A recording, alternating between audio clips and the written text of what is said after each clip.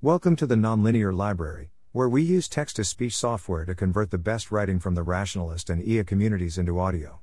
This is Highly Advanced Epistemology 101 for Beginners, Part 13 Gödel's Completeness and Incompleteness Theorems, published by Eliezer Yudkowsky. Follow-up to standard and non-standard numbers.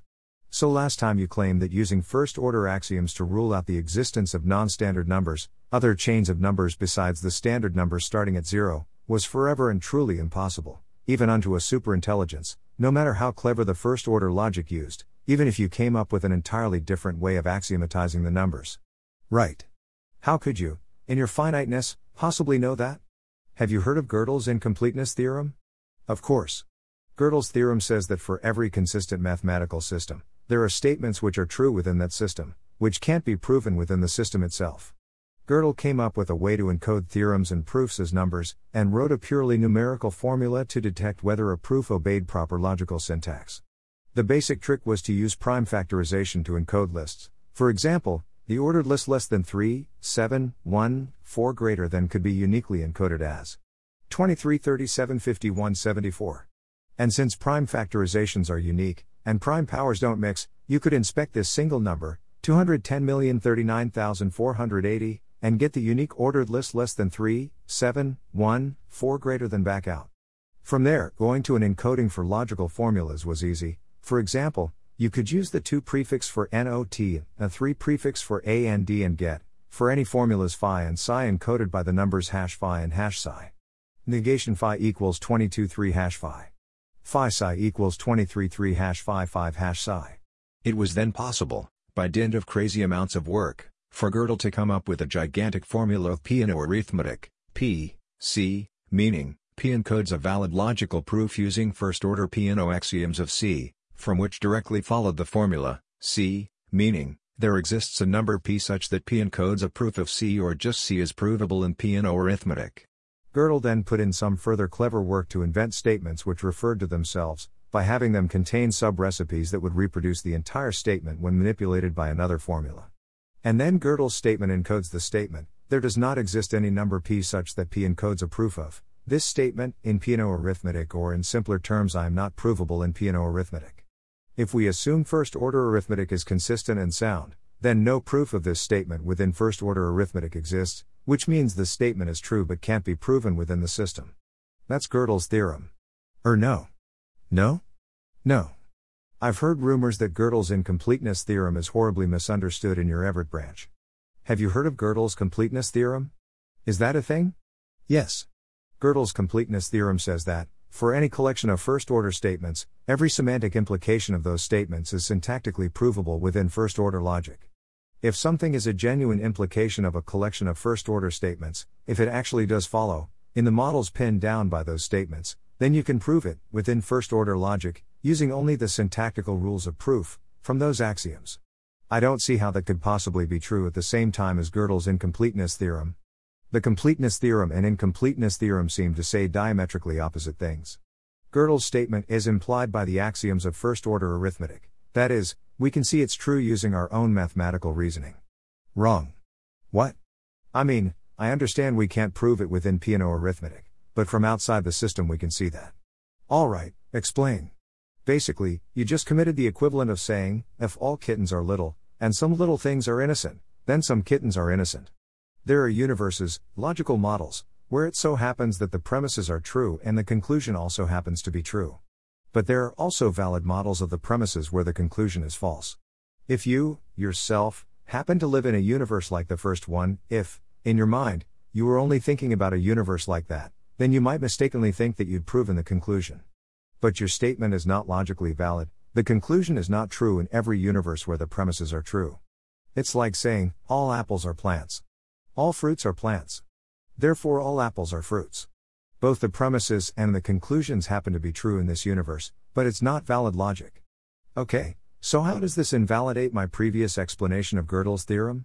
Because of the non-standard models of first-order arithmetic. First-order arithmetic narrows things down a lot. It rules out 3 loops of non-standard numbers, for example, and mandates that every model contain the number 17, but it doesn't pin down a single model. There's still the possibility of infinite in both directions chains coming after the standard chain that starts with 0. Maybe you have just the standard numbers in mind, but that's not the only possible model of first-order arithmetic. So in some of those other models, there are non-standard numbers which, according to Gödel's arithmetical formula for encodes a proof, are non-standard proofs of Gödel's statement. I mean, they're not what we would call actual proofs. An actual proof would have a standard number corresponding to it. A non-standard proof might look like, well, it's hard to envision, but it might be something like, Gödel's statement is true, because not Gödel's statement, because not Gödel's statement, and so on going backward forever, every step of the proof being valid, because non-standard numbers have an infinite number of predecessors. And there's no way to say, you can't have an infinite number of derivations in a proof? Not in first-order logic. If you could say that, you could rule out numbers with infinite numbers of predecessors, meaning that you could rule out all infinite in both directions chains, and hence rule out all non-standard numbers. And then the only remaining model would be the standard numbers. And then Gödel's statement would be a semantic implication of those axioms. There would exist no number encoding a proof of Gödel's statement in any model which obeyed the axioms of first-order arithmetic. And then, by Gödel's completeness theorem, we could prove Gödel's statement from those axioms using first-order syntax.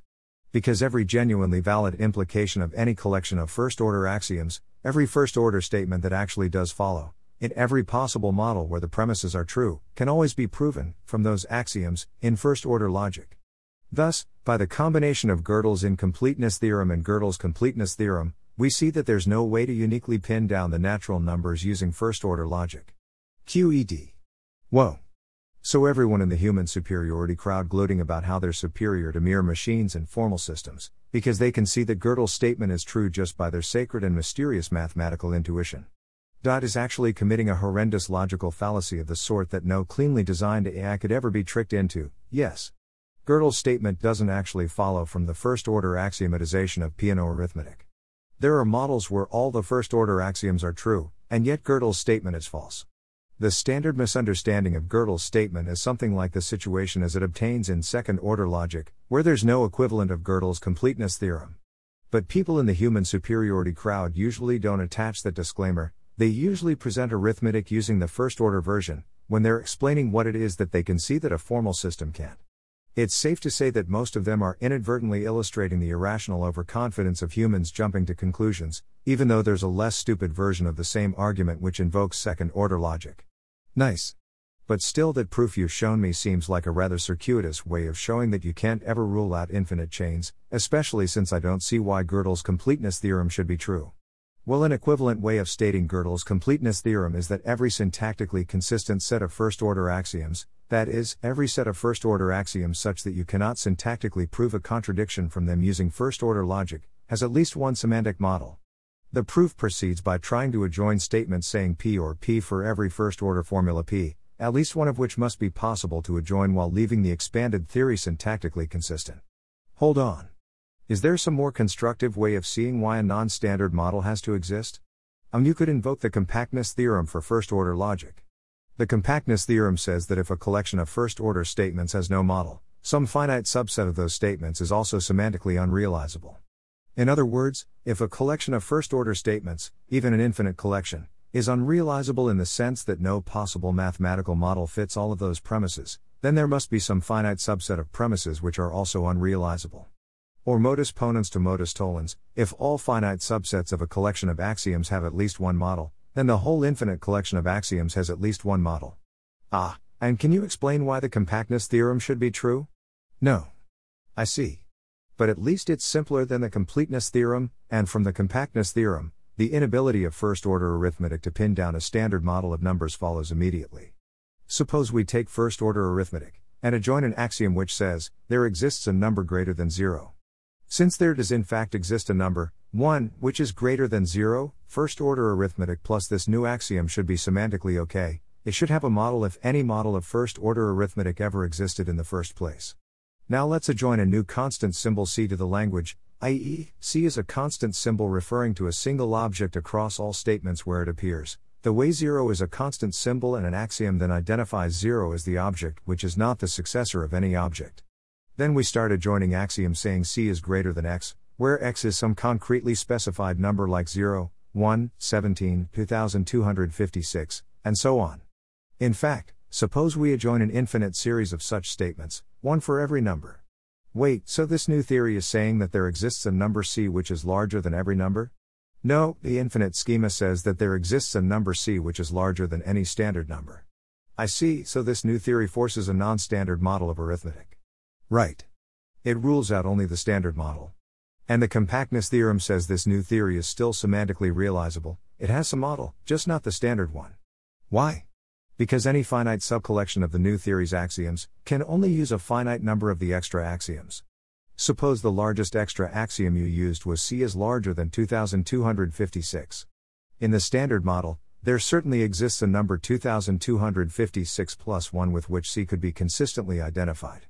So the standard numbers must be a model of that collection of axioms, and thus that finite subset of axioms must be semantically realizable. Thus by the compactness theorem, the full, infinite axiom system must also be semantically realizable. It must have at least one model. Now, adding axioms never increases the number of compatible models of an axiom system. Each additional axiom can only filter out models, not add models which are incompatible with the other axioms.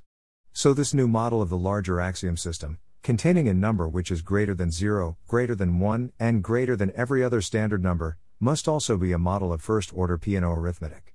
That's a relatively simpler proof that first-order arithmetic, in fact, any first-order axiomatization of arithmetic, has non-standard models. I can't quite say that seems obvious, because the compactness theorem doesn't feel obvious, but at least it seems more specific than trying to prove it using Gödel's theorem. A similar construction to the one we used above, adding an infinite series of axioms saying that a thingy is even larger, shows that if a first-order theory has models of unboundedly large finite size, then it has at least one infinite model. To put it even more alarmingly, there's no way to characterize the property of finiteness in first-order logic. You can have a first-order theory which characterizes models of cardinality 3, just say that there exist x, y, and z which are not equal to each other, but with all objects being equal to x or y or z. But there's no first-order theory which characterizes the property of finiteness in the sense that all finite models fit the theory, and no infinite model fits the theory. A first-order theory either limits the size of models to some particular upper bound, or it has infinitely large models. So you can't even say, x is finite, without using second-order logic? Just forming the concept of infinity and distinguishing it from finiteness requires second-order logic. Correct, for pretty much exactly the same reason you can't say x is only a finite number of successors away from 0.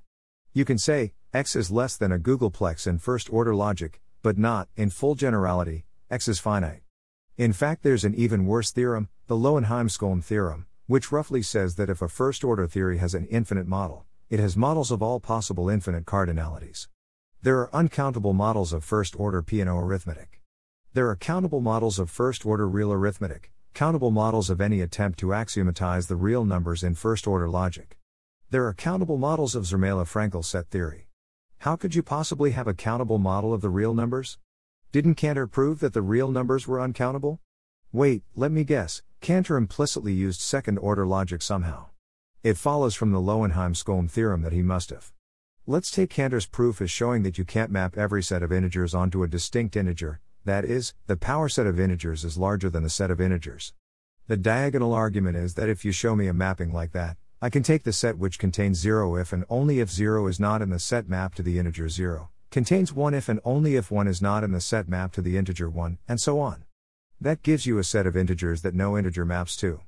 You know, when I was very young indeed, I thought I'd found a counterexample to Cantor's argument.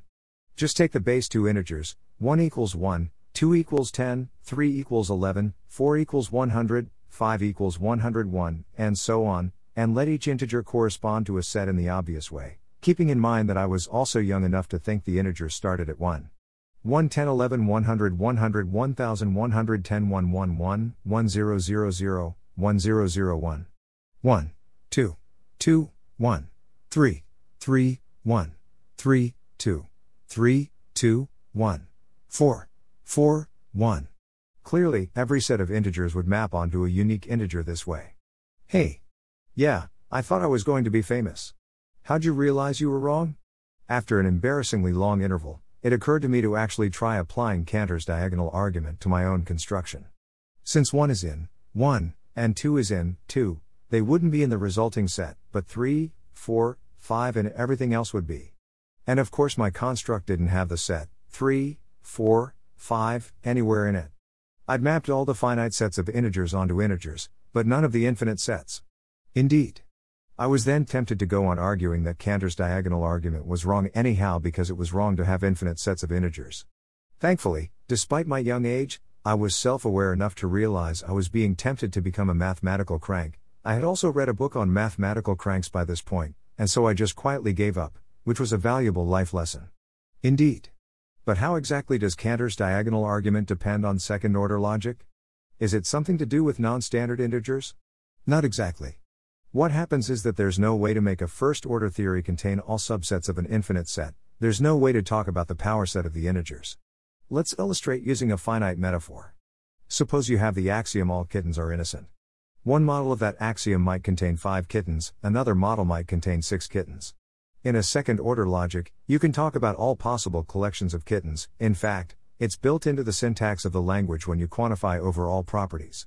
In a first-order set theory, there are some subsets of kittens whose existence is provable, but others might be missing.